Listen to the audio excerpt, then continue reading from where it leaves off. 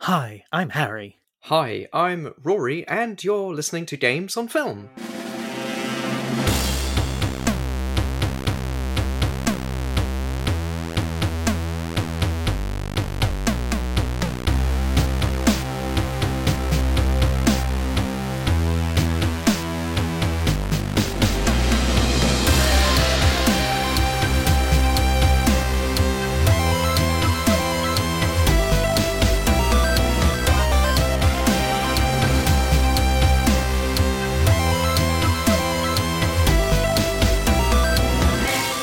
Yes, welcome back to Games on Film, the podcast that celebrates video game movies. And after a few adaptations, we are tackling another film inspired by video games, and also a film which was bounced from last year to this year. We are talking about Free Guy, the film. Not the video game. Not the video game. I don't know if there's a time and game for this one. That would be incredibly meta. But then we are talking about Ryan. I was going to say Ryan Williams. Who stars in this film? Ryan Reynolds. That's the one. Ryan Meta Reynolds. Ryan Meta Reynolds, indeed. Yes. Yeah, I don't know where do we start? I mean, this is a brand new-ish film, so we, as usual, going to avoid spoilers up front. We'll tell you when the spoilers are going to happen. It's taken us maybe, 70-odd episodes to realise that we shouldn't talk spoilers up front. But I guess there's loads of people who were going to give House of the Dead a go, but then we spoiled the ending too early and thought, I just don't think I'll bother now. I think, yes, with this film, though, it has been, as you say, quite delayed. It was originally meant to come out summer 2020, but it has proven to be something of a box office sleeper hit. A hit in, pandemic terms, but still, it's only been out a few weeks and has already made $115 million worldwide, which is pretty good for a non-IP based blockbuster, or not a sequel, not based on previous source material. The previous source material, if any, it's based on is Ryan Reynolds. It's funny. I don't know who to believe when it comes to box office numbers at the moment. I really don't. Because I read that this had made exactly the same amount of money as Black Widow, but Free Guy is viewed as like a hit and Black Widow is viewed as a miss. But, you say, oh, that's because it's a Marvel movie. It's done bad for a Marvel movie. But then apparently it's done just as well as Ant-Man has done, which is like the lowest rating Marvel movie. And, it's just deeply confusing. You've got... I want to say, people are forgetting that Black Widow was all right, and other films just not done so well. They all seem to be tellingly kind of bad. Things like the Suicide Squad, which I really enjoyed, is also doing below expectations, but I just don't know what those expectations are. I really don't. Yeah, exactly. I think it's all relative to expectations, and I think, there's a certain amount of box office cachet with, someone like Ryan Reynolds, but he hasn't... Obviously, Deadpool movies were successful movies, and Ryan Reynolds has obviously led a few other movies, and you could argue maybe Detective Pikachu's success was partially down to him, but then you have the Pokemon behemoth. I don't know, Rory. Who's bigger, Pokemon or Ryan Reynolds? I love going to like the Ryan Reynolds stores when I visit Tokyo. But that's what I'm sort of saying in relation to Free Guy, is that this is his kind of first post-Deadpool lead blockbuster family crossover entertainment role, in the way that, Dwayne Johnson had his sort of rise and then seemed to sort of leap over into, mega budget, mega star, like lead in a family adventure movie territory with stuff like Jumanji. He's cultivated a brand. Exactly. And the brand is Ryan Reynolds. And yeah, very much so. particularly with the way this film has been structured, and he's a producer on the film, and particularly with the way the film has been marketed as well, it's very much playing into the whole notion of Ryan Reynolds, Hollywood's jokester, trickster, meta man, as he's known. Meta Man. That sounds like a superhero. I mean, that does describe Deadpool, really, but yeah, and I think, given particularly as well that this is a 20th Century Studios release, and this is a film which I think was sort of developed as 20th Century Fox, but then with the takeover by Disney, it's now released through Disney, and that obviously affords itself certain benefits, which we may get onto later, as well as that it plays into the marketing. So I think the very first trailer for this film, it kind of says, from a studio that brought you Aladdin, The Lion King, Beauty and the Beast twice. And then there was a video close to release where it had Ryan Reynolds as Deadpool and Taika Waititi as Korg from the Thor movies doing a trailer reaction video commentating on Free Guy. And you know what? I did enjoy that, and I rewatched it shortly before seeing Free Guy, and I did enjoy it again. But it's so funny how little a reaction that was to me. But by which I mean just everything. But just IPs don't seem to exist anymore. What am I saying? Of course they do. I'm saying that the surprise of seeing 20th Century Fox's Deadpool interacting with Marvel's Korg barely registered. And yeah, I think, but that means I think what the general public, actually non-geeks, don't care about that shite either. I mean, only I notice you can't get Spider-Man films on Disney Plus. You know what I mean? When Spider-Man first shows up in like Civil War, a portion of film nerds / comics nerds were like, "Oh my god, the IP sharing! Oh my god, Sony owns Spider-Man, and it's amazing." Other people are like, "Well, why wouldn't Spider-Man be in this film? He's from the comics. Why isn't Batman here?"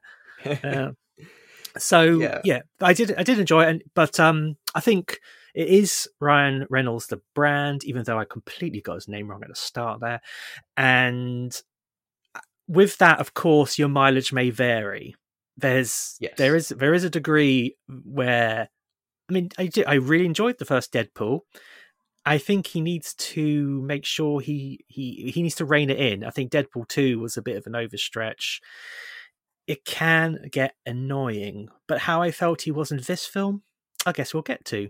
So, this week, I'll be reacting to a trailer for a movie which I honestly thought came out like a year ago.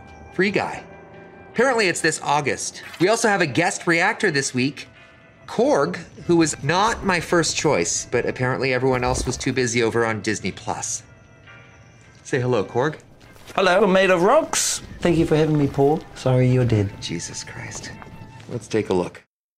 And I guess we should sort of maybe position what this film does in relation to video game movies that we've covered before. And I think the way this film kind of differs from maybe other ones we've covered is that it really is a kind of focus on where video games are now, as opposed to where they have come from. I think quite a lot of the other films that we've done which play around with the idea of entering a video game world or a video game world entering the real world, whether it's something like the Jumanji reboots or Ready Player One or Pixels or Wreck-It Ralph, they're quite retro focused. Whereas even Ready Player One, which is set in the future, but yeah, it's about the 80s, isn't it? No, of course. It's very much about the 80s. Whereas this is, I think, one of the first films that we've looked at which is really trying to tackle video games as they are now, and like how they play and how gamers around the world, interact with a very sort of modern style of video games. Yeah, I agree. I have a sort of once a generation vibe when it comes to these sort of video game movies, whereas Tron was like that was the what is video games right now film of that time. And this is the equivalent for sure. Yeah, and it's interesting that one of the co-writers on the film is Zach Penn, who also was one of the co-writers for the Ready Player One movie. He also, I think we mentioned him before when we did that, directed Atari Game Over, which was a documentary all about the notorious E.T. video game. And he's also written and had his hand in stories for the likes of X-Men 2, X-Men Last Stand, The Avengers, Elektra. So he's got a lot of experience in the superhero realm too. Though the story and co-writer was by Matt Lieberman, who has credits for Christmas Chronicles, Scoob, the recent Scooby-Doo animation, the Addams Family animation, as well as Dr. Dolittle, Tale to the Chief. Yeah. I mean, you've just listed several of my favourite films, so you know. Well, you know what I want for Christmas? A Christmas Chronicles 3. There's all likelihood of that happening. But I guess sort of crucially as well, and talking about nostalgia, etc., is looking at the director Sean Levy, who, as well as being responsible for the Night at the Museum films, which in a way, if you think about it, is like history Avengers, sort of, but like Waxworks. That really highlights the difference between American museums and British museums, because I went to so many American museums and it's just like just wax models and dioramas, and then British Museum is like the rape of the world, and it's we've taken it all. I've had a great descriptive of it where somebody wrote that it's basically an evidence room with a cafe. But yeah, you know, I saw the first one in the cinema, and you know, it was a date movie. It's all right. But he also, Sean Levy, executive produced Stranger Things and directed a couple of episodes. So that's a little bit of nostalgia throwback. It is quite nostalgic. I detected some nostalgia round about the middle of series 2 when someone said a Ghostbuster reference. But I suppose, sort of crucially, in terms of video games, he was one of the many directors attached to the Uncharted adaptation, and he was working on that for about a year, and then obviously is not working on it anymore. But it shows then that he has at least some understanding of video games and, you know, how they work. I mean, it's funny. I mean, just the way you say that, it's like video games are a massive part of pop culture now. So it's like saying, "Oh, I don't look at paintings. I never look at paintings." But I think that also speaks to something else in the film, which we'll get onto, and I mentioned it a little bit, just like this is a film which looks at modern gaming now. But I think this is also one of the first films we've looked at which acknowledges video games in a way that takes it seriously as a proper media entity. Mm-hmm. So, with everything you said with the director, I was expecting sort of like a light kind of summer blockbuster with a video game sheen. It just seemed very, like, from the trailer, it very much made it seem like this is a Lego movie. And the Lego movie is genius, but it just felt like it's going to be like a carbon copy where like a nobody gets an awakening for like no good reason, and then it just reminds me of like Wreck-It Ralph as well and things. Where you think the film is just going to, you know, engage with video games in a very surface level as a means to an end, rather than actually wrestle with the form in any meaningful way. Yeah, it was more like with even though it does have recognizable IP stuff in there, which you'll get to in spoiler territory, it seemed to be more like, oh, you know, Fortnite. Hey, look, it's a bit like Fortnite. You like Fortnite? Let's watch this film, which is Fortnite, but all but name. But I think it was a little bit deeper than that. But before we go any further, do we want to hear a plot synopsis? Sure. Well, the synopsis comes from the 20th Century Studios website, and it reads as follows. A bank teller who discovers he is actually a background player in an open-world video game decides to become the hero of his own story, one he rewrites himself. Now, in a world where there are no limits, he is determined to be the guy who saves his world his way before it is too late. I initially winced because they called him a background player when he's not a player. That's specifically what they say. But then with context, which the internet likes to drum out, understanding context, they were saying he's sort of like a background player in like a stage show, but the show being the game. I don't know where I'm going with that. Oh, you mean as in player in a theatrical sense? Yes, in the theatrical sense. So yes, maybe that was just a bit too artsy fartsy for me, that synopsis. Nah, I think you're probably right. My name is Guy. Sunday should be warm and sunny, just a scattering of drive-bys. And I live in paradise.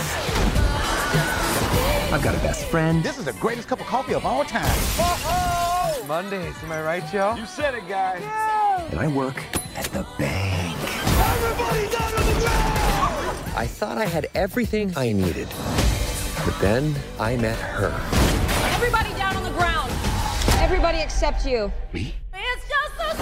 Please, I have a goldfish. There's something inside you, Guy. I want something inside me. I expected you to just follow the rules, but you are so much more than that. Put these on. Okay, fine. Oh my God! What are these, trick glasses or something? Guy, there is no easy way to say this. This world, it's a video game. You're not real. Please stop my... And the guy responsible for this world is going to destroy it. You've met God? Yes, he's an absolute troll. Trolls exist. Buddy, if we're not real, doesn't that mean that nothing you do matters? I am sitting here with my best friend trying to help him get through a tough time. Now, if that's not real, I don't know what is.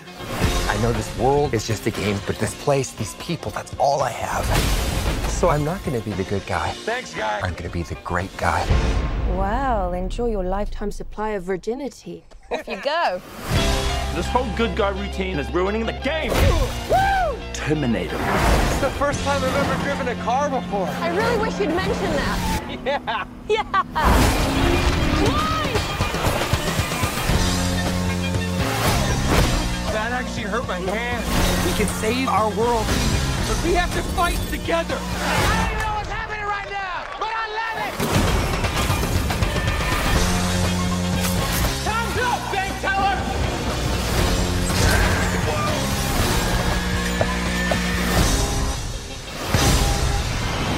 Nope.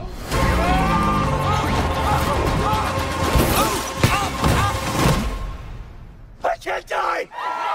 I'm never gonna die!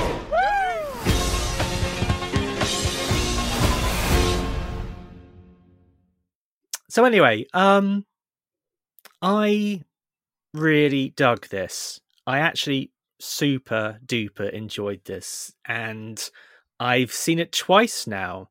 Partly because it was incredibly dense, and as alluded to, I thought this was going to be quite surface, but there's a few things we'll get into when we get to spoiler territory, but which were incredibly existential. And this was like a rare blockbuster, which I felt was about something. And as you say, partly it is about modern day video game culture. You know, it gets modern video games, both sort of the games themselves, like Fortnite. I mean, I actually I'm not a Fortnite player, but when I started watching some videos of Fortnite before this episode, you know, it just gets just all the sort of like the HUD stuff, the sort of, it just gets the feeling and the iconography correct. But it also seems quite true in terms of how people play the games, and also sort of monolithic developers. You know, the company which makes Free City is a company called Tsunami, and that's not a million miles away from Blizzard, is it? And I just think it does a good job of sort of walking the line for people who know nothing about video games and for seasoned players, because it explains things like what skins are or what NPCs are, but they're doing it for the benefit of Guy, who Ryan Reynolds plays. So it guides you through quite nicely. But as you also mentioned, and as we talked about, video games are huge now, and so I just felt it got the culture down, and I thought the performances across the board were pretty great. Even when there's sort of, I think Jodie Comer is pretty fantastic in this, who plays, her character is your generic love interest, where she's the girl with no time for the male lead because she has her own agenda.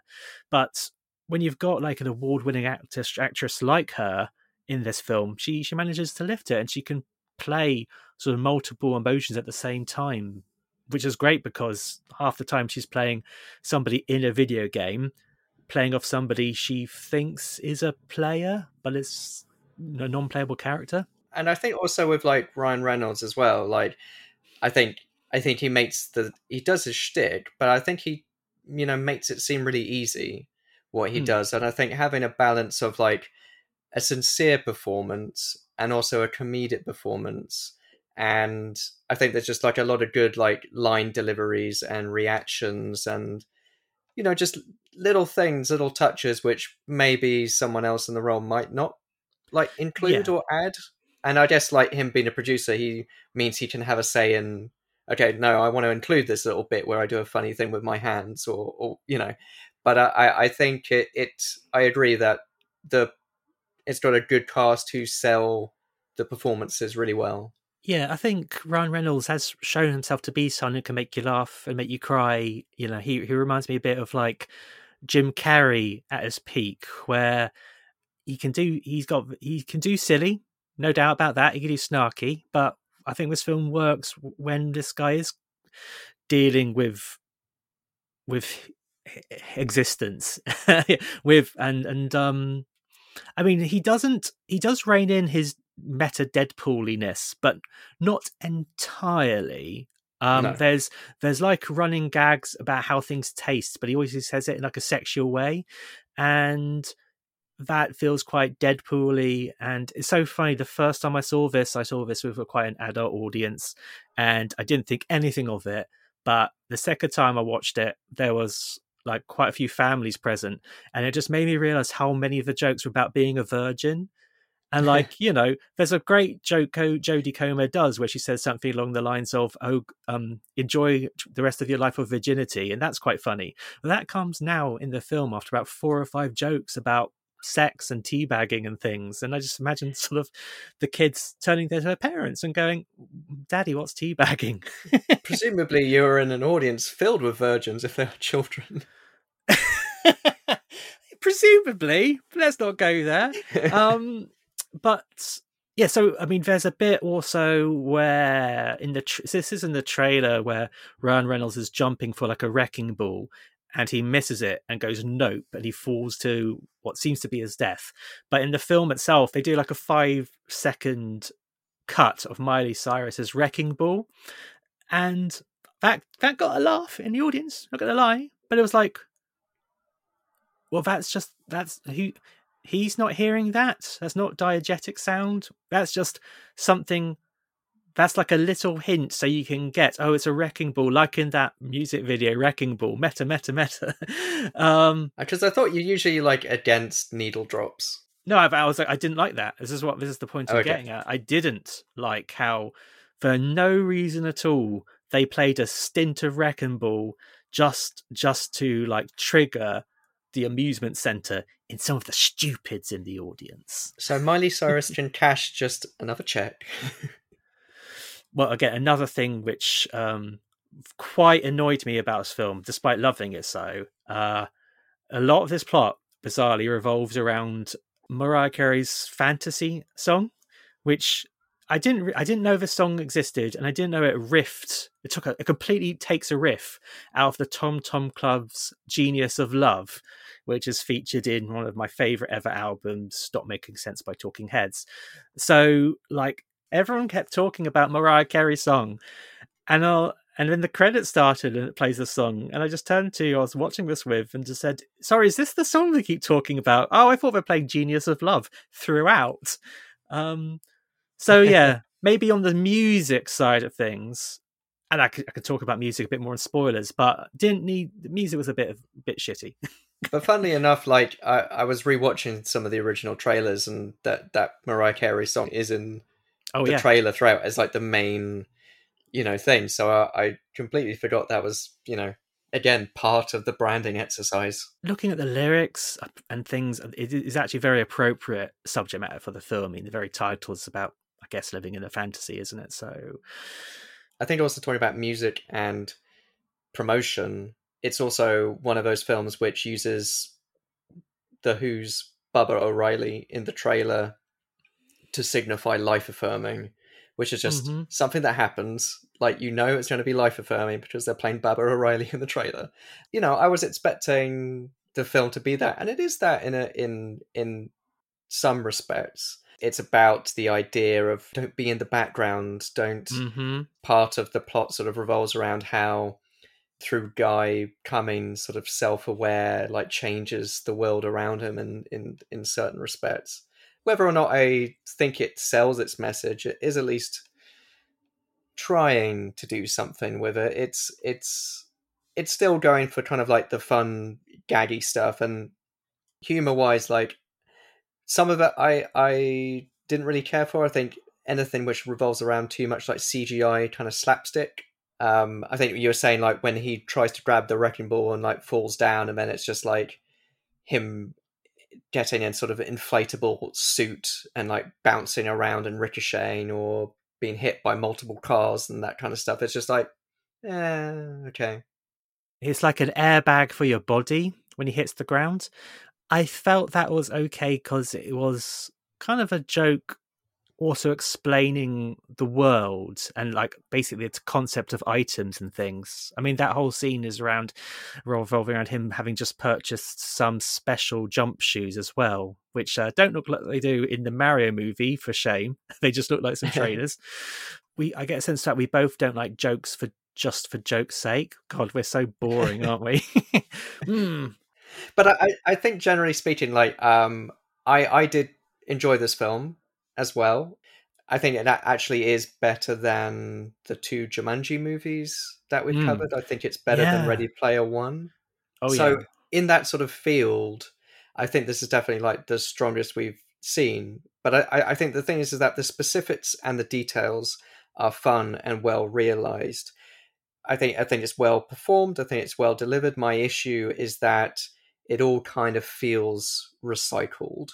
Even though we haven't seen this film before, we have seen this kind of film done before, and I think it still does enough with it that is unique, and it still does enough with it which I think as get into about sort of like, as I say, taking video games and modern gaming seriously in that respect. But I felt a bit sort of like going through the motions through most of the story. Well, I think the reason why I liked it a lot would be going into spoiler territory, because it tickles a particular issue, or maybe it addresses a particular issue that I've had with some of the films that it is recycling. So yeah, I completely agree. This you could quite easily say, oh, it's just this with a sprinkling of this and a bit of this. Absolutely right. But I think maybe I get excited by certain sort of ideas that this film actually takes the time to explore, rather than sort of ignoring it. Yeah, and I, again, like I think the sort of strength of it is in the game that it focuses on. So this game called Free City, it's like a sort of open world sandboxy style multiplayer game where you go around and you, as a player, you do different missions or different side quests, and you rack up points, and presumably these points allow you to upgrade your weapons, buy new player skins, do all these kind of extra stuff. And it's funny because it's a lot, obviously. I think style wise, people do mention Fortnite and do mention Grand Theft Auto, specifically in terms of Grand Theft Auto. I mean, Online. looking at scenes when he's just walking through the street with his helicopters flying around, crashing into buildings, and people speeding around cars, shooting at them, that gave me proper flashbacks to Grand Theft Auto 4. When I was just seeing the distance somebody like flying a helicopter into a plane, and you'd drive over there yourself. But what's funny is that I was just watching the highlights from Gamescom, and they just showed the first kind of trailer for the new Saints Row game, which is like a kind of reboot of the franchise. And Saints Row is like the kind of more comic, turned up, extreme version of Grand Theft Auto in many respects. But just watching Free Guy and then watching this new Saints Row trailer, it was just like, oh my god, like Free Guy is identical to that. Just the costumes that the characters, the players dress their characters in, the whole kind of attitude, just fast cars, destruction, crazy sized guns, like neon dayglow excess sort of stuff. It was hilarious just how spot on. Yeah, I mean, I gotta admit, after I got back home after watching the film, and I was like, I was thinking about the NPCs a lot more. And I was playing like some video games. I was like, oh, I mean, I know this guy's got a grenade launcher and a chainsaw, but he's probably got a family too. Yeah, it gets into the whole, you'd never, no one thinks about the family of an NPC sort of territory, and stuff like Reboot. Yeah, but touching on the costumes and things, like I thought it was so much more fun to have the avatars played by actors rather than being entirely CGI like they were in Ready Player One. Now there's a story difference for that difference.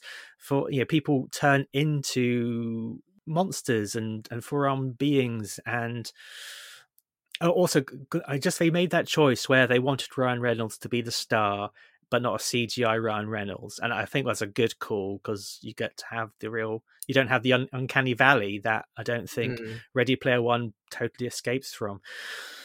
But it just allows just a lot more fun with the costumes, and you complete. There's a fight scene where all these like security guards appear, but like one's a boxer, one's a samurai sword person, a samurai. That's what they're called. But yeah, it was just allowing just to go wild with that sort of thing. I enjoyed. Yeah, and I think you get actually sort of the best of both worlds, because you do get, you don't have the sort of uncanny valley with the player characters, but you do get snapshots of how the game looks outside of the game world, and you do have, I think the way it's depicted, I think just like the graphics and things are how it would look. It's not too super highly mega detailed. It's like a high-end quality video game would look like nowadays. It's very, very slightly cartoonish, but not in a kind of exaggerated way. Just, I think they kind of pitched the look at that right. You know what I'm going to do? I'm going to mention Space Jam 2 for the second episode in a row, because that film starts with a young LeBron James being given a Game Boy, and he starts playing like a Looney Tunes game. Spoilers for Space Jam 2, by the way, but we cut to what the game looks like, and it's just that little bit better. And I think it even turns color eventually, and you're like, that's not how it is. Here. I completely agree. It absolutely seems like as good as a game that you could get off the shelves. It's got. I mean, I do like video games of today which don't go down the photorealistic route. It's just a little bit stylized. So props.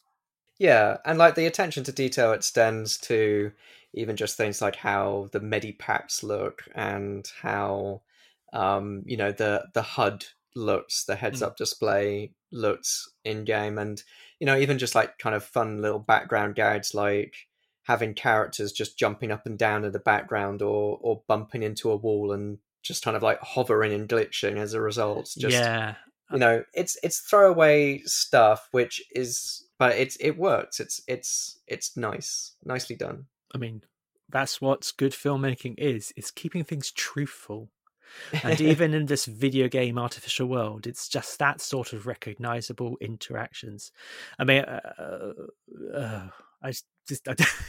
this isn't a spoiler in any serious degree. Well, shall we just go into... Yeah, we'll go into spoilers. What's broken the spoiler membrane is a scene when somebody's on fire, Ryan Reynolds puts out the fire with an extinguisher, and then that man is immediately shot by another player who then sort of squats his ass over the dead man. That got a laugh. Well, that's player nature. That's player nature. It would be horrifying if this was real life and not a video game. Well, I think one thing I definitely noticed on the second time watching this film was how, apart from that one fella, and also a man who Guy shoots with a shotgun at like the inciting incident, really, no one gets shot in this film apart from those two times.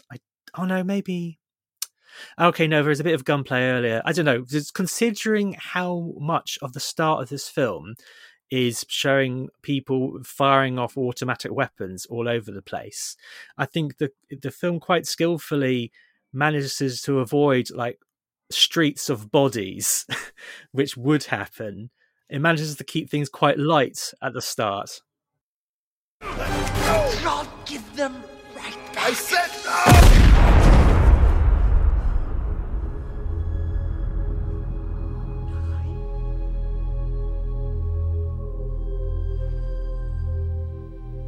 He's just resting. In pieces! That man is dead! He's so sleepy. I'm just gonna put your gun down. Right here. For when you wake. Okay. Dad! Dad! Where you going?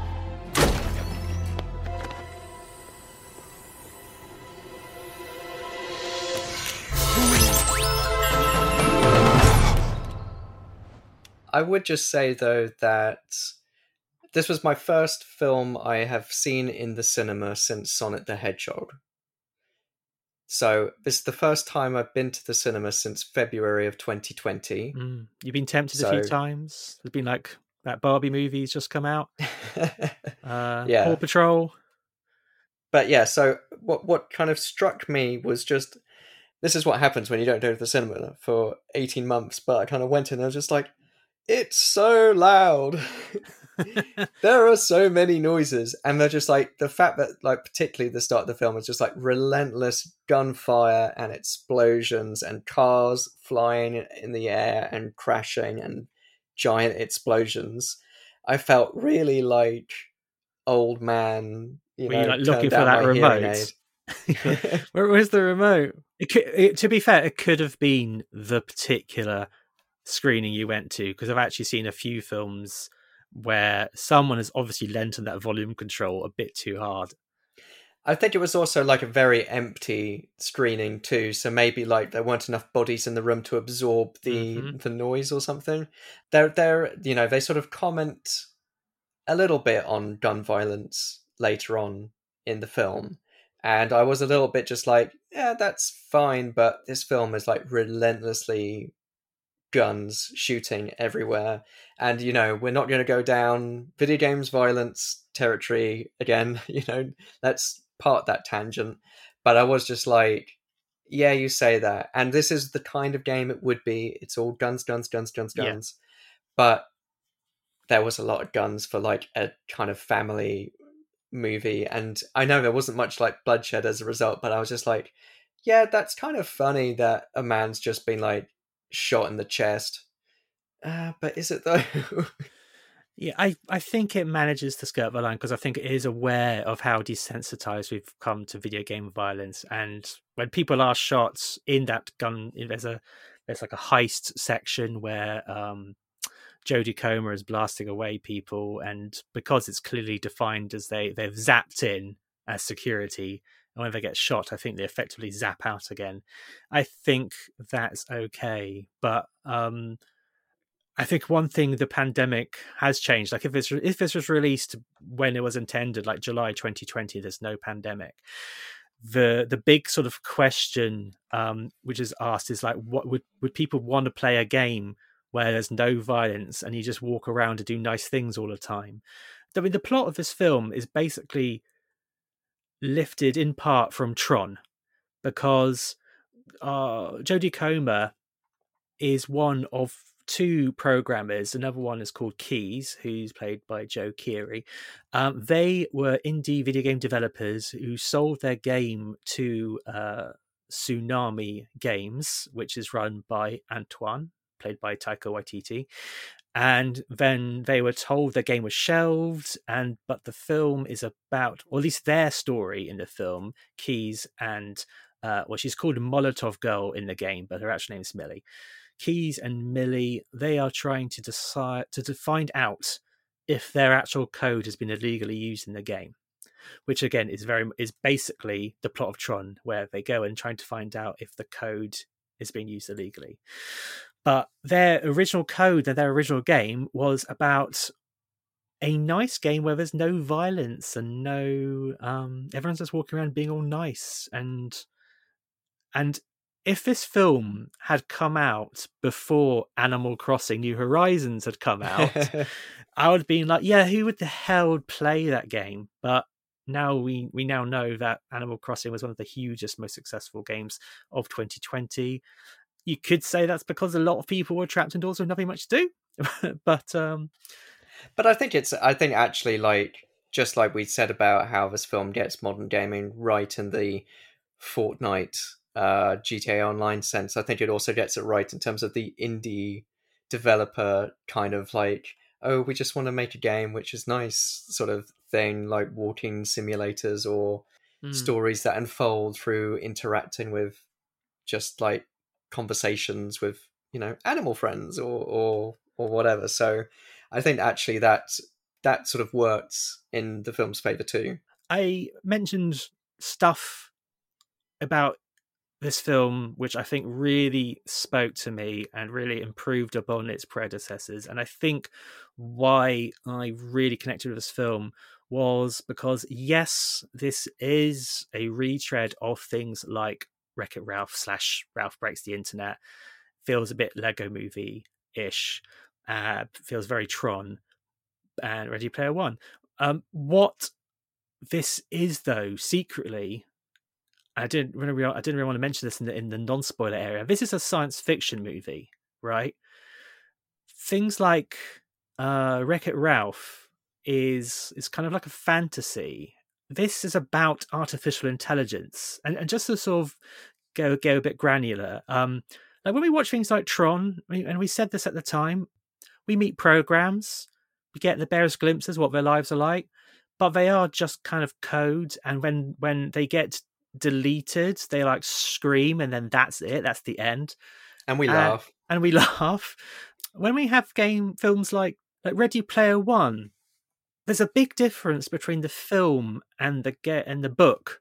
Just spoilers a little bit for Ready Player One. In the film, the main character he gets the first clue just because he's like smart, and in the book, the first clue is hidden basically in the hub world, the first world of the games. Basically, the implication being our hero gets the first clue because he's a nobody, and the creator of the Ready Player One Oasis, he wants the winner of the game to be someone from humble beginnings. Anyway, finally, with things like Wreck-It Ralph, it does the whole Toy Story thing where it's like, oh, guess what? Video game characters have souls and thoughts and all that stuff. But it sort of implies that their Ralph's story is told really the world over. Or maybe there's loads of Ralphs out there who are just living the Ralph's hellish existence. but who gives a shit about them? It's just this Ralph we care about. What made this film speak to me was there is a legitimate reason why we're following this guy. He is, and they say this on screen, he is the world's first artificial intelligence. And for me, that changes everything. For me, that creates stakes. For me, there is something to lose if the world gets wiped away. And yeah, for me, as a sort of a Trekkie and things, I've been so tired of all these films where they sort of where it's best not think about the implications of a sentient Wreck-It Ralph world. And just dipping into Wreck-It Ralph 2 again is that both this film, Free Guy, and Wreck-It Ralph 2 feature this video game character going viral through shared video. And one thing which really fucking annoyed me about Wreck-It Ralph 2 is like, we talked about this as well. It's like, what are people seeing when this 8-bit character is doing a chili challenge? That doesn't make any sense. But people are getting really excited by the Game Free City because they're seeing this person disguised as an NPC to their minds, playing against the game's type. They're doing nice things, not ultra violence. And so it's a combination of the fact that it felt truthful for the story. It didn't feel like it was telling you, oh no, don't think about it. It was telling you, let's think about this. And yeah, so I just felt that it improved on a lot of the concepts of the films which came before. And when you add that to the great cast, acting, impressive visuals, there are scenes when buildings are coming apart, coming back together. It just felt like a playful Inception. So what if Christopher Nolan wanted us to have a good time? For a change, and rather than having like a beautifully besuited Joseph Gordon-Levitt, there was like a muscular pink bunny rabbit with a shotgun. That's just an image I loved. So so that is why I'm really sort of batting for this film. Though it wasn't perfect in a few things, but I just felt it was quite profound. There's a crisis of faith scene. I mean, I think it's quite interesting how the trailer... I'm sorry I'm talking a lot. I'll let you talk in a minute, Rory. Don't worry. But there's the trailer very much makes you believe that what happens in the film is that Jodie Comer pretty much walks up to a random guy and gives him the magic glasses, which lets him see the world as it really is, a bit like They Live. But that's actually his second awakening. What happens is Jodie Comer's character triggers some sort of buried code in the program, which makes the code start to develop. And so when Guy has this crisis of faith and he's told flat out, no, you were never real, you're not real, you're just a game. He has this conversation with his best friend, who's a security guard called Buddy. And despite him saying, well, what's the point if nothing's real? And Buddy, just a random, quite one-note background character who's decisively said, I don't want their magic glasses, I don't want to see things how they really are. He does say, well, our friendship's real. And that was like, oh, so sweet. So anyway, I'll get off my little, I don't know, Ryan Reynolds love pillow for a moment, and I'll pass it over to you. What are your thoughts on that? But I think just to sort of pick up on that, I think one of the key works that also one could refer to, and that this film potentially recycles, is The Matrix. And, that wasn't necessarily, of course, the first thing to play with the concept of the world as you know it isn't real and all of this is just a simulation, etc. And obviously the difference with that is that they're all real people in this simulation, but the real world is not how they see it. Whereas with this, it's the case that the world isn't real and also you're not real. And obviously the player characters, they themselves aren't real, but they have a real world person on the outside controlling them. So it's kind of the question of like, oh, do these NPCs have souls? And I think it's, so it does kind of play, as you say, sort of with the philosophical implications. And it's also interesting as well how it's framed and how, you watch The Matrix and how, spoilers for the first Matrix film, there is this notion that love resurrects, or someone becomes the one and the thing they're meant to be through a kiss or through love. And we have also mentioned before the Manic Pixel Dream Girl concept, of which Molotov Girl is skirts that territory. But what this film does is it has that concept, but then it actually has a reason behind it. It's not just, oh, turns out it was love. Oh, turns out, it's just a girl who, we share all the same. Yeah, it wasn't the magic of love which changes Guy. Yeah, what it turns out, and the reason why there is that connection, and the reason why there is that awakening, it's not just, she's a nice looking girl. Oh, she likes bubblegum ice cream just like me.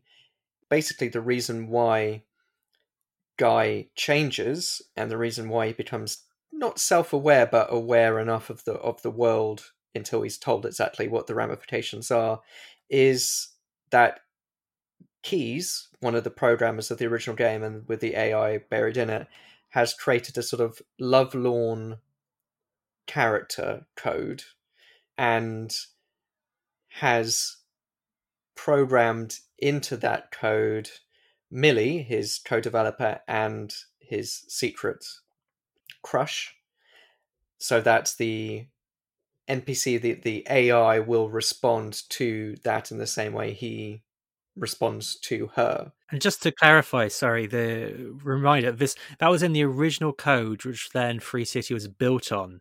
So yeah, so he just is this random character whose character type was a lovesick person who never will meet his dream girl. Yeah, and it reminded me of The Matrix, where it's just, everyone looks at the woman in the red dress sort of thing, just like, it's the same sort of concept. But the thing is that it's one of those things which plays with the dream girl concept, but then creates some sort of, reason for it to be. It sort of subverts the formula by saying he is programmed, not necessarily specifically, oh, you must like this girl. Like it's partially the artificial intelligence, but he is like set on a course where he will respond to her in a way. And it is just, it's the programming talking, but it unlocks the life itself game and spreads the magic of artificial intelligence throughout, a very restricted game of Free City, which has specific rules. It has boundaries. You can't go here. You can't do that. You'll follow this path. You repeat the same phrases every single day. There's method. There's reasoning behind these things, which other films might just like throw in and play around with and not actually feel like commenting on, in any meaningful fashion. Yeah, I mean, we could spend forever talking about the various things it talks about, but yeah, we don't have time for that. But the fact that it is a film which feels like it's smart. So as the film starts to develop, and you don't realize at first that there is this programming reason why he decides to be good. And especially the first, I mean, the film, I understood the film perfectly the first time, but watching it a second time, it was really enjoyable to see, this is when his program and the world is starting to learn. I mean, there's a line dropped where I think Keyes, he's surprised that these characters even have, like, in their lives, like whereas like Wreck-It Ralph is like, oh, once they're outside of the game, they go back and live in a house and drink coffee and have parties for some stupid reason. Oh, I hate cartoons. No, but in this one, that's a plot point. It's just touched upon, but Key is like, he shouldn't have an apartment. What's going on here? But he ends up sort of hanging out with Molotov Girl a bit more, and she tells him he needs to level up to level 100 for him to basically be interesting to her. And again, she doesn't know at this point that he is an NPC. Everyone thinks, again, a clever bit of modern gaming lingo, everyone thinks he's just a hacker who's hacked a skin so he could look like just another player. And then, and I think that's actually like one of the funniest kind of running gags is it's very simple comic idea of someone misunderstands or doesn't get the concept and response to it, but the fact that people keep talking about his skin and take off your skin, and just I think it's it's fine because it's funny, and again, not everyone watching this film will maybe understand the concept of video games having different characters and that being called a skin, but you can pick up on it. But again, through I the think gag. It works in the gag itself, even if you're completely confused, you're sharing his confusion. And then I think the film does quickly say, Like when we go back into the real world, they're always just wearing an NPC skin. I just think it walks that line really well. Hey, 40-year-old virgin, get over here! Let's go. Uh-huh. Captain Khakis, come here. Go, let's go. Come on, bud. Closer. There he is. Blue shirt guy. Blue shirt. Yes. Hello, officer. Rabbit? Nice skin. Thank you. That's sweet. How'd you get it? Well, mostly genetics, I think. I'm pretty lucky. I have naturally dewy skin. Listen up, Neutrogena. You know you can't go around looking like that. The rules are clear. And another thing, you can't hack the NPC avatars. No, sir. It screws up the mission load, and it makes the game look bad. Horrible! Yeah. I got like 5% of that.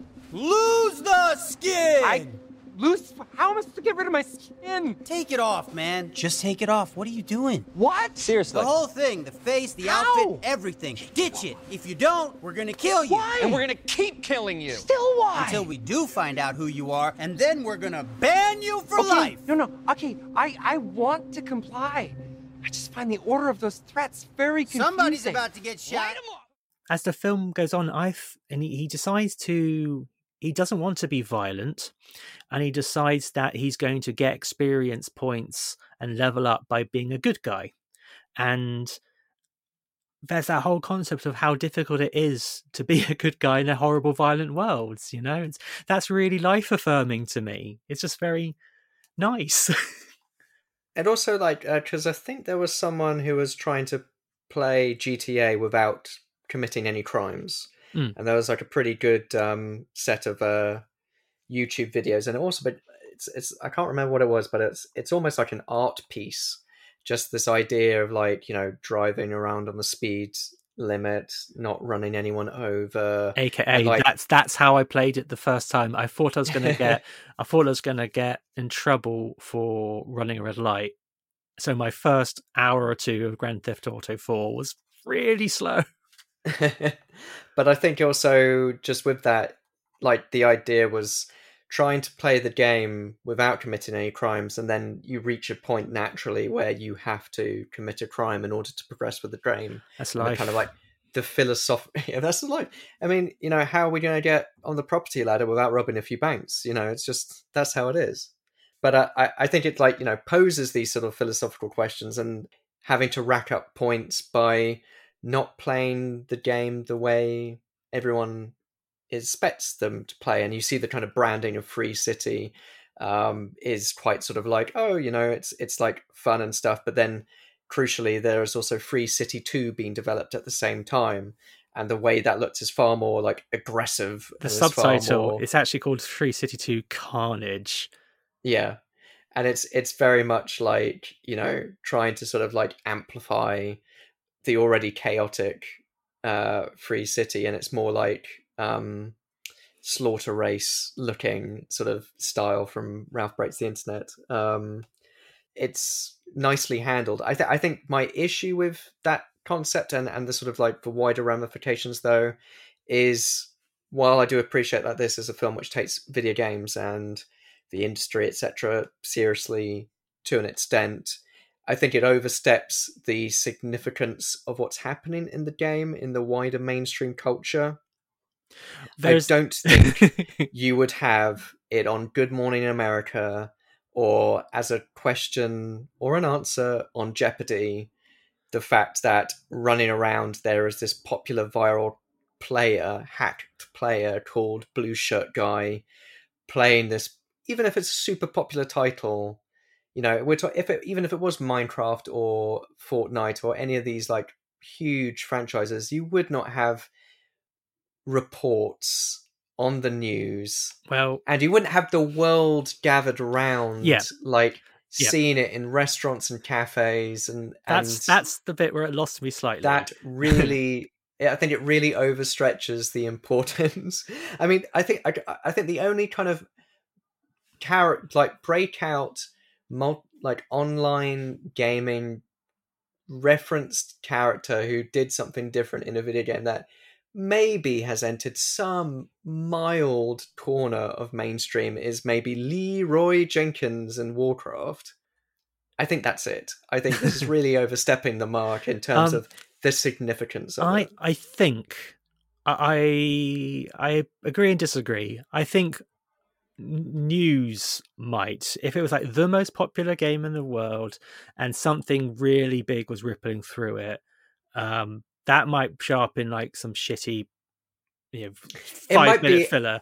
But, it might be and finally section. Yeah, but there's a bit right at the end of the film where we'll get to. We haven't even talked about Taika Waititi in this yet, but in their sort of Truman Show, again, another film this is like, in the Truman Show style ending where the guy has broken the game in such a way that he can go on a bridge towards the promised land, basically.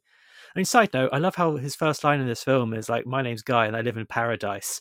And then at the end of the film, he's in paradise. That's called screenwriting. But like, yeah, he's going towards his Truman Show style ending. And it's like everyone's watching a live stream on TV. It's also like, what does this remind me of?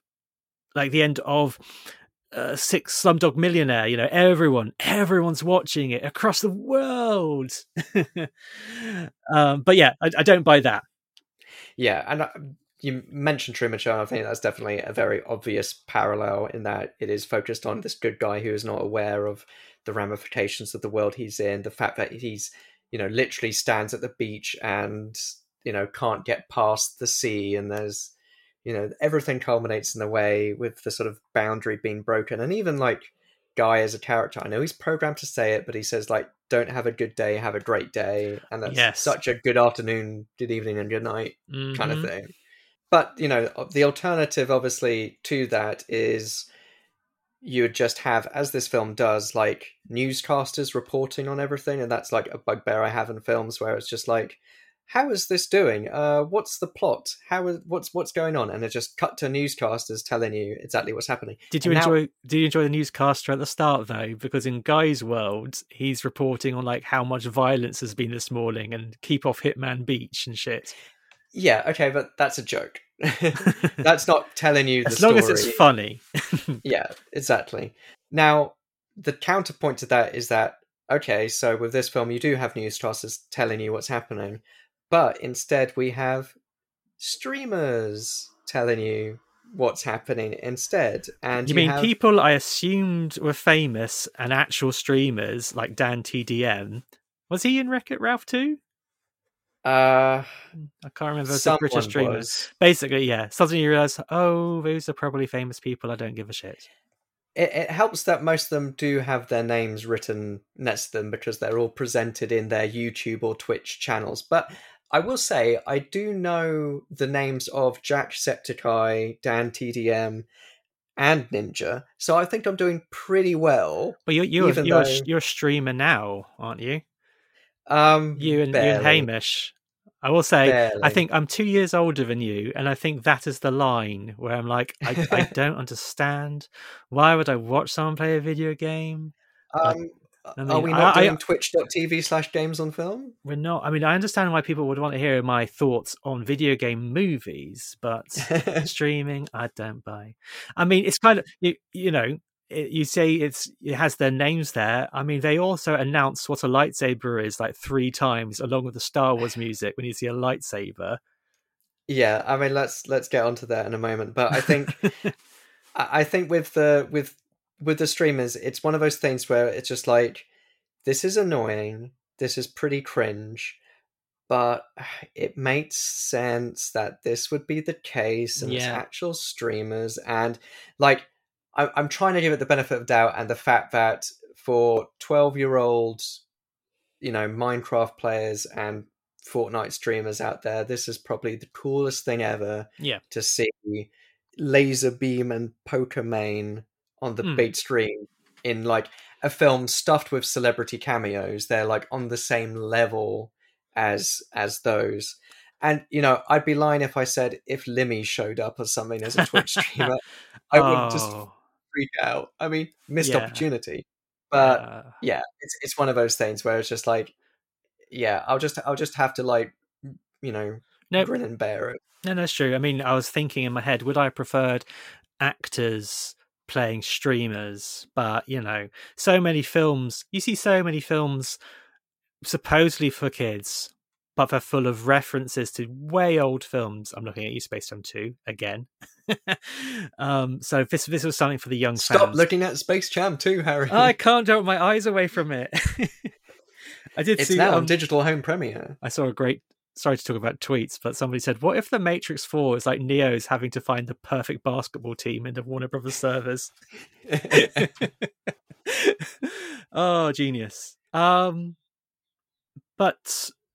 what should we talk about? Should we talk about the big bad of the piece? Because we've barely touched on him. Yeah. So talking about great casts, you can't get hotter than Taika Waititi, who's like a director, comedian. Everyone loves him. Green Lantern co-star. Co-star, my God, yes, a reunion. Oh, wow. That makes me so happy. But moving on.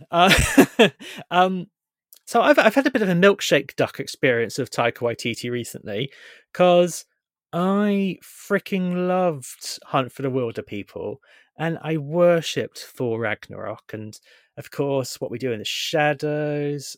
I liked Jojo Rabbit. I think you didn't, but I really did.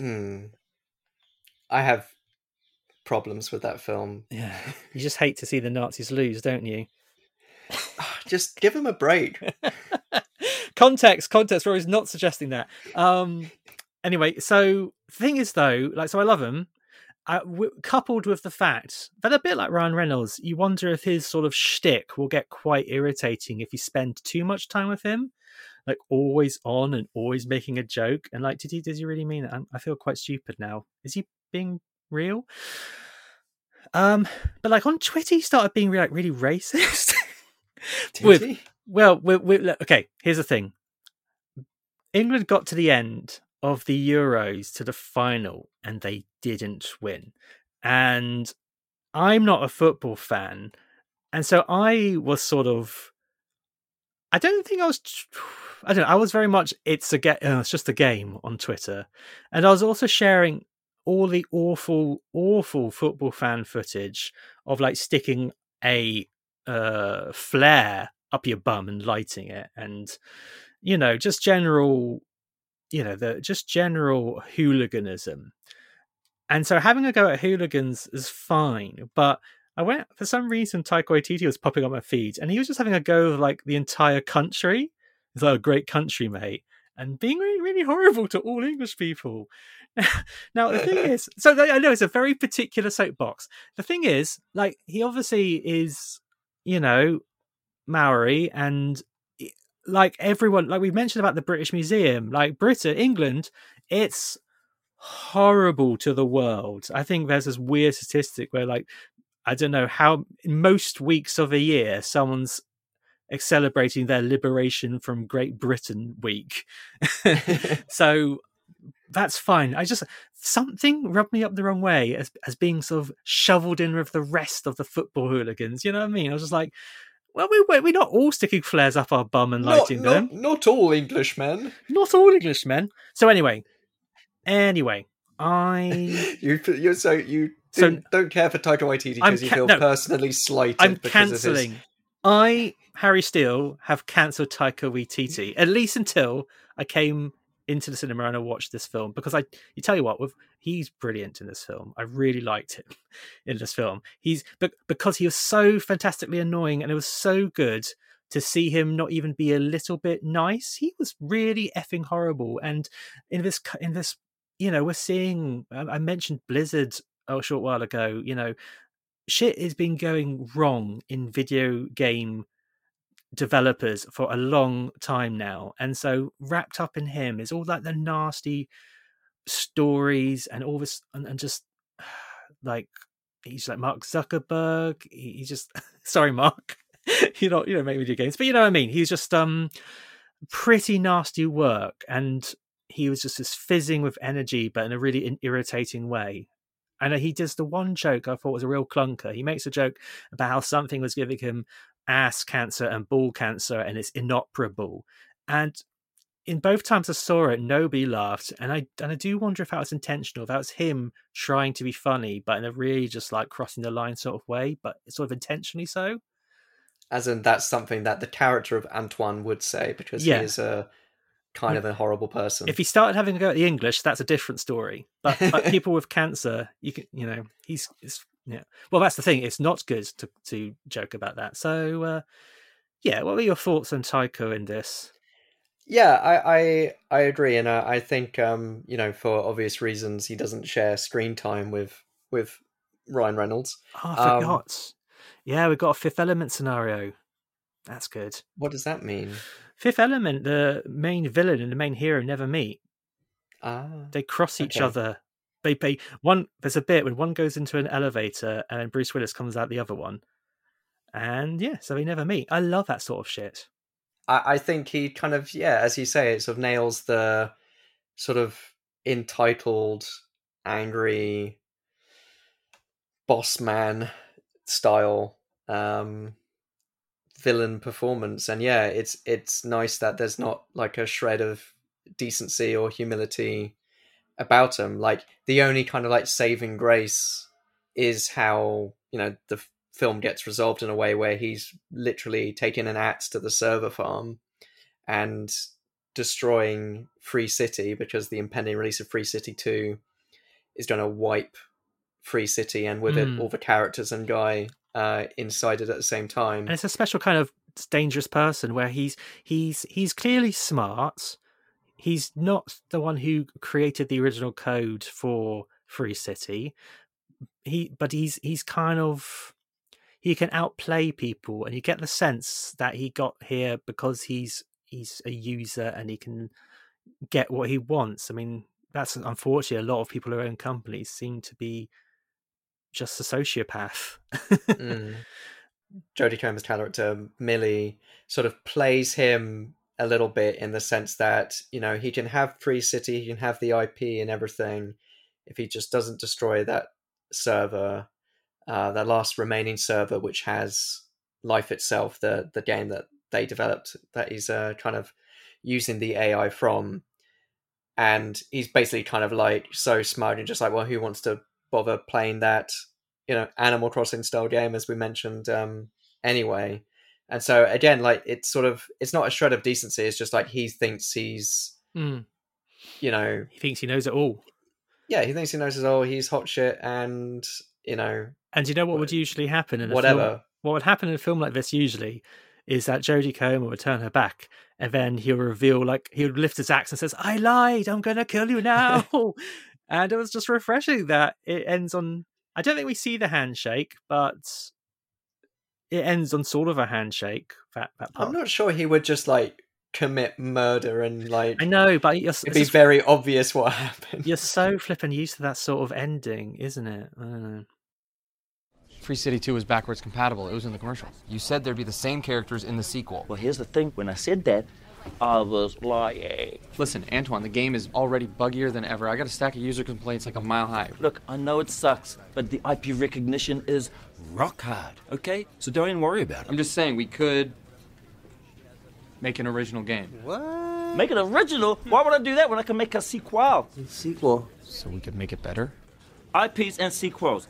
That is the thing that people want. Let me ask you a question. Okay. You love Kentucky Fried Chicken, right? Mm-hmm. No. If you love Kentucky Fried Chicken, and I made Kentucky Fried Chicken, and I know that you love Kentucky Fried Chicken, why would I make another restaurant called, Albuquerque Boiled Turkey? Okay? Makes no sense, homie. No sense. What am I going to give you? A sequel. Kentucky Fried Chicken, Part 2.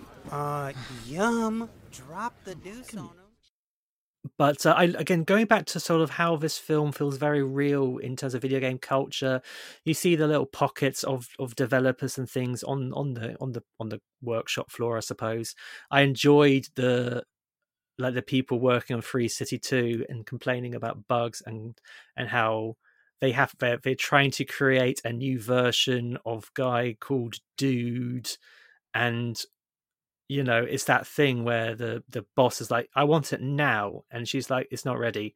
"I don't care. I want it now." And those guys, I'm sure, are working 24/7 on like Infinite Crunch, and yeah, it just felt like something we've seen on news quite a lot, and it was quite nice to finally see it put in the movie, because the knock-on effect might be game developers are treated better. He says optimistically. But if they postpone Metroid Dread, I'm gonna flip. But I did sort of wonder, when you have these like struggling sort of artists trying to do what their tyrannical boss tells them, I did sort of like think about the VFX artists having to work on. Oh yeah. But you mentioned the dude, and I think this would be a good point to talk about the dude and the sort of fight that ensues between the dude and Guy. Mm-hmm. Or dude, I guess, not the dude, that's the Big Lebowski. Although it is disappointing that, speaking of using the definitive article and Guy, it is a shame that we don't see the Guy from Spy Kids 3D Game Over. It's the guy. That would have been a perfectly appropriate insertion of the guy. But yeah, it's with this kind of like muscle bound version of Ryan Reynolds. Yeah, he was created. So there's a nice little transition where Antoine, Taika Waititi, he's like, people love the guy, and also Antoine comes in like real late. He gets built up. We hear from a few people what an arsehole he is before you even meet him, which I think is a good way to build up your villain. And then when he shows up, you're expecting him to be really pissed because Guy has effectively broken the game. But he's like, no, everyone loves Guy. Give me a roided up, cool version for a Free City 2. But what do we get? With a blue shirt tattoo, because everyone calls him Blue Shirt Guy. Mm-hmm. So because he hasn't been fully coded, he is missing key dialogue. So he just shouts catchphrase. Yeah, I like one of his. Well, at the end of the film, he's carrying. I mean, they have a fight, they make up. So at the end of the film, him and Guy and Dude are friends, and Dude says to Guy, "Are you okay, little guy? Guy, you seem adjective." Yeah, but this is also the film at its most reference laden. And you mentioned the lightsaber. Mm-hmm. And the Star Wars music, and the fact everyone says it's a lightsaber. It's really He's odd. got a lightsaber. I know it's a lightsaber. It's a lightsaber. Is that a lightsaber? Like, it's only like the most popular film franchise of all time and the most iconic object in any of them. But sure. Yep. But we also, games-wise, he gets like a portal gun. Which didn't look like a portal gun, but whatever. Yeah. And he gets like a gravity gun as well, and I don't know if that's like a specific gravity gun. He gets like a kind of Mega Man looking blaster, and I think it's called a Mega Blaster. Yeah, I don't know whether it's Mega Man enough for them to have to pay Capcom anything. No, I think this was a legit. I'm just trying to find it, but I think several video game tools like the Mega Blaster from Mega Man, and I think it said that on screen, but it does go very quickly. Yeah, and I guess more like kind of pertinent as well is he gets a Fortnite pickaxe. I think it's got like a little llama. Yeah, I didn't recognize that, but in my second viewing with all the kids, like I think kids clocked to that. I heard kids enjoy that. Yeah, and in fact, Dude has made an appearance now as a skin in Fortnite, so you can play as Dude in Fortnite. So there we go. The snake eating its tail. But with that we get the lightsaber, and then we get Disney wider Marvel acknowledgements, and lo and behold, we get Ryan Reynolds sporting a Hulk fist, and crucially sporting Captain America's shield with the Avengers theme playing, and a cameo from Chris Evans saying like, watching what the shit. Yeah, in action. And I enjoyed that. I mean, I did it because I was not expecting that sort of cross IP stuff. Ironically enough, with a lightsaber, which is not a double-edged sword, it's the edges all around. It's a multiple-edged sword. Infinitely edged sword. I'm not going to lie. They kept that stuff really close to the chest, so I never imagined we'd see a lightsaber and the Captain America's shield and then Avengers music and Chris Evans there. So I won't lie, I was like, and the kids behind me, they loved seeing Chris Evans saying shit. Apparently he filmed that in 10 minutes. Apparently he was like filming in Boston nearby, and he graciously came in for like super duper 10 minutes to film that shot. But it does feel shoehorned in, and it's like really, I mean, I've read in the trivia that things like tanks from Halo and other very recognizable icons have appeared, but I think that was like putting a hat on a hat, and it was like, this is the lightsaber music, this is that, it's like getting all the references in one place. Yeah, it's pretty condensed, like when it happens, but yeah, it is like, we get it. You don't have to like add anything more to it. I mean, throw in Chris Evans, sure, because it's Chris Evans, everyone likes him. Mm-hmm. But yeah, you don't need all the music and everything to go with it. It's a bit too hero moment.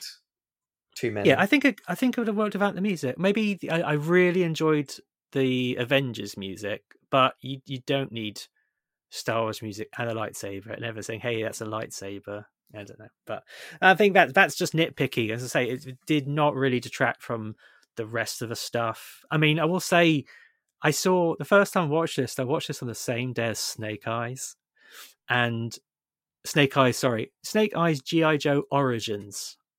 And I do my best to avoid films with the phrase origins in the title, because they're never good.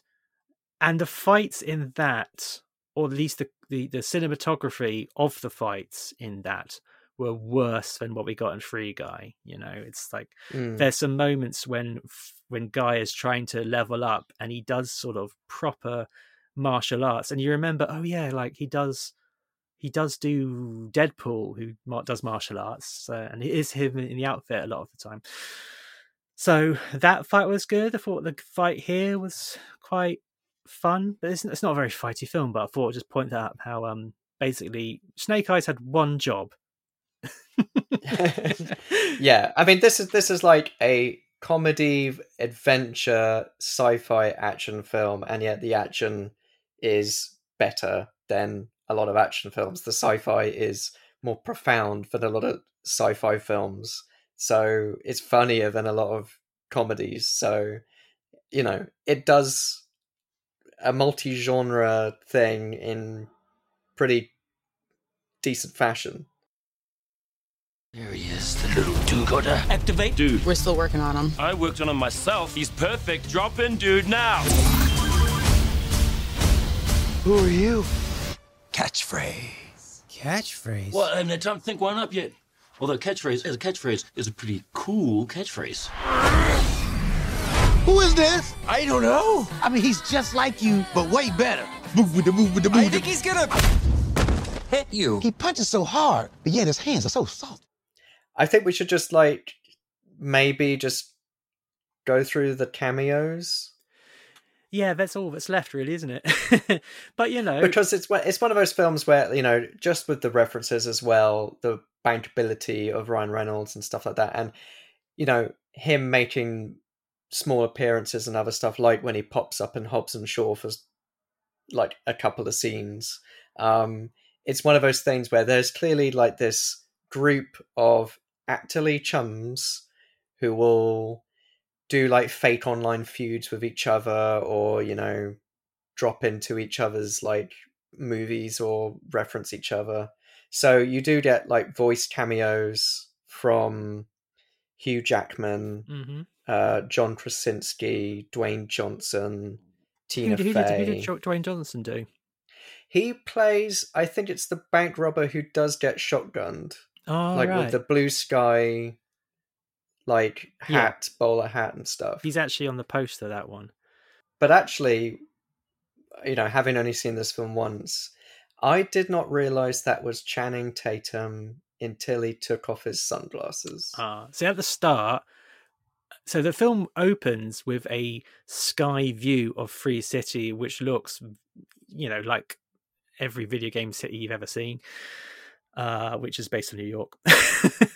So it doesn't look like, I don't know, Sky Cloud City from Star Wars. Anyway, but we start from the sky, and when wings sitting down is a dude who then lands in a car and drives away. And I thought that looks a lot like Channing Tatum.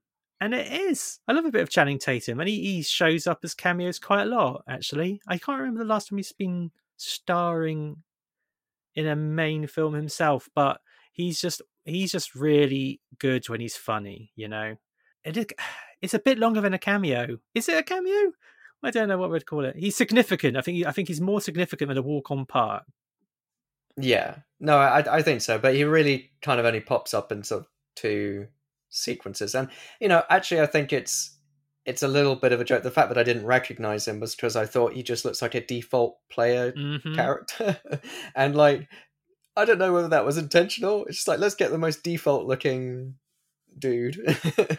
But the reason you have Channing Tatum is because, yes, he's funny, and yes, he can do dance moves, given his background, and so he does various different Fortnite-esque dance emotes, including the Thanos snap, which I guess was the first sign that we're going into reference mode. His character's called Revengeman Buttons, which is an amazing name.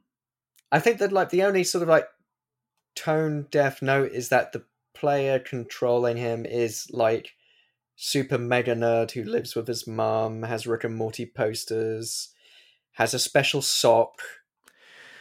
Well, yeah. Okay, so what's quite good about this scene is that this Revengeman Buttons, he is a sort of Twitch streamer, and so in a very schizophrenic way, Channing Tatum will be gushing at Guy, and then suddenly start screaming at his mum in the real world. And I enjoyed that. And there is a bit where it's slightly gay panicky where he starts hugging Guy, but that's sort of like the jerky thing. I think it's just is the sort of thing people do, not me bad people do. But then he starts screaming to his mum about touching effectively his wank sock, his special sock. And again, I think about kids saying, why does he care so much about a sock? I'm glad I don't have kids to describe that sort of thing. Although when I did see it, there was a trailer for Jackass Forever beforehand. Yeah, same here. I was a little bit like, that's skirting the line. Well, again, all these kids are watching. I think there's a bit when someone's fired out of a giant cannon with wings, and the kids were like, "What is this amazing thing? I must see it. It looks hilarious." So I enjoy Channing Tatum in this. I always like a bit of Channing Tatum. It serves the plot. I'm happy with that. But is there anything else you want to touch upon? I mean, as I said earlier, this is a film of ideas, even though we just talked about wank socks. It's got 2 things. It's got dirty humor and ideas. I guess it's my 2 favorite things. I think you summed up the end quite nicely. I'm such a confused young man now. I don't know if it's creepy or not to lust after your co-worker and then decide the best way to go about it is to secretly implant an algorithm into a game, and this algorithm sort of fancies you, but I'm unlikely to come across this scenario in real life, so maybe I can just forget about it. Yeah, I suppose as well, the fact that Millie kind of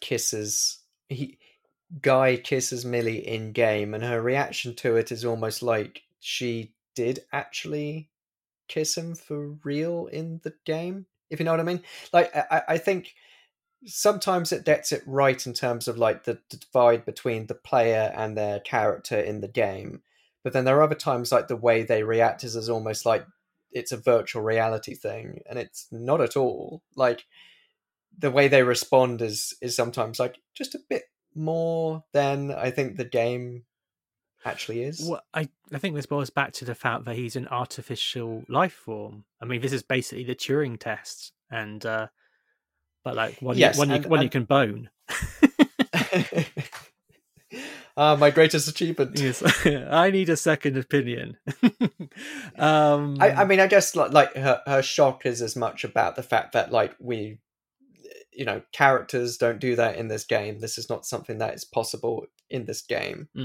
And yet this is what is happening. So, and I just think from an intellectual standpoint, that is like her reaction. But this again goes but back... she is also like freaked out and finds it a little bit crazy. But this is why I think why Jodie Comer is so fantastic. I mean, for those who don't know, she's best known for saying Rey isn't on Jakku in The Rise of Skywalker. It's like a 5-second shot of playing Rey's mum. But actually, she's won her awards for Killing Eve. And I can't remember if you've watched Killing Eve. The first series. Yeah, the first series is like this perfect diamond. And then the second series is sort of more of the same. But as you can tell, that's not... 2 perfect diamonds. I've got 2 perfect diamonds here. What's this? A third? Oh, this is not a diamond. This is a cubic zirconia. No, so I mean, I think it went off the ball a bit for me. But she is great, and she plays lots of, you know, her character in Killing Eve. She has to adopt various accents and looks, and so that really works well in the film where she has to have different voices and accents and looks. But yeah, as I said right at the start of this review, I think she sells it. So even when, I mean, there's the whole, of course, Hollywood thing where she is literally 20 years younger than Ryan Reynolds. But there is a joke where Keyes says to her, have you considered like he's 4, as in the artificial intelligence is 4 years old? And you can tell that she's like both amused and a bit sickened, but you know, she's like, oh yeah, so you went there, did you? That's what we're doing here. And you know, it's just, they feel like these are your stock in a film like this, in a movie like this. You've got the star, you've got the Johnny Depp playing Captain Sparrow, and then you've got the other 2 sort of non-entity characters who are there to like advance the plot, but are kind of boring. But what I really dug was how the human heroes, Millie / Molotov Girl and Keyes, they've got, I think, a nice relationship, and they've got their agenda, and they've got their stakes. And you've also got Guy who has his stakes. I think I've just seen so many things where you wonder why people are doing things half the time and you don't particularly care. Stakes for everyone. Stakes. And it just goes back to how I cared when this miracle, this artificial life. I mean, you know, I do like these human characters, but they are slightly blasé about how they designed a game to have artificial intelligence, and then it sort of happened. I'm like, why did you do this for like a fucking video game? You know, to the sequel, there is a sequel apparently in the development. It's Skynet. Ryan Reynolds is the Terminator. But anyway, so yeah, I think it's shooting on all cylinders across the board. So I totally dig it. So I guess it's I'd sort of give Free Guy a thumbs up. My misgivings are sort of just minor ones, really. I think it gets so much right that it feels a bit churlish to get too sort of nitpicky about things. I think the thing is that it feels, as I said, a bit recycled. It feels very stock summer blockbuster in terms of the tone and the jokes and how things are generally fairly broadly played.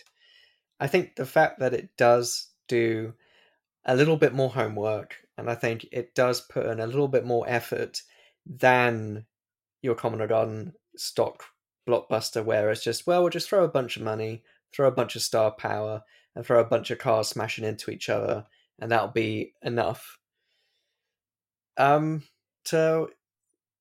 warrant a fairly high recommendation. I mean, obviously we're talking about the kind of films that we talk about generally on the podcast are very much with caveats in terms of a recommendation.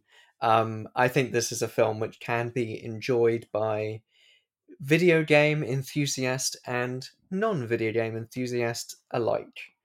And I think, as I said, it does it better than your Jumanji reboots and your Ready Player One and Ralph Breaks the Internet, particularly. Yeah, it's so funny because, I mean, when you mentioned Jumanji earlier, I totally forgot there are even video game movies, because that's how they get there.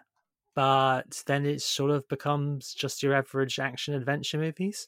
And I mean, I enjoyed the first one. I think the second one I didn't like so much, but this is about games, and it's proudly about games. So I think that is, I don't know, we'll see where things go, but this feels like a breath of fresh air to me. It's nice to recommend a film without any caveats for a change. So hopefully that will be for our next film. Don't know quite what that film is quite yet, but we'll see you next time. In the meantime, how can people get in touch with Games on Film? You can find more information about the podcast and video game movies on our website, gamesonfilm.wixsite.com/podcast. There you can also find links to ways you can support the show, and you can also find us on the various social media channels. We're on Facebook, Twitter, and Instagram at GamesOnFilmPod, and you can contact us, gamesonfilmpod@gmail.com. All episodes of the podcast are available on SoundCloud, Acast, Apple Podcasts, Spotify, indeed wherever you get your podcasts. So please do like, rate, review, share, and subscribe. And you can also find us individually on Twitter. I'm at Rory Steele. I'm at OnlyManWhoCan. And the music for this episode was composed by David Lightfoot. Well, thank you very much for joining us, and well done, Rory, for braving the buses, I suppose, to go and see Free Guy. I'm glad it was worth it. Yeah, I mean, this was the first I'd seen since Sonic the Hedgehog, so I'm doing it for the podcast. Yeah, exactly. So until next time, I've been Harry. I've been Rory. Take care. Bye-bye. Thank you. Bye.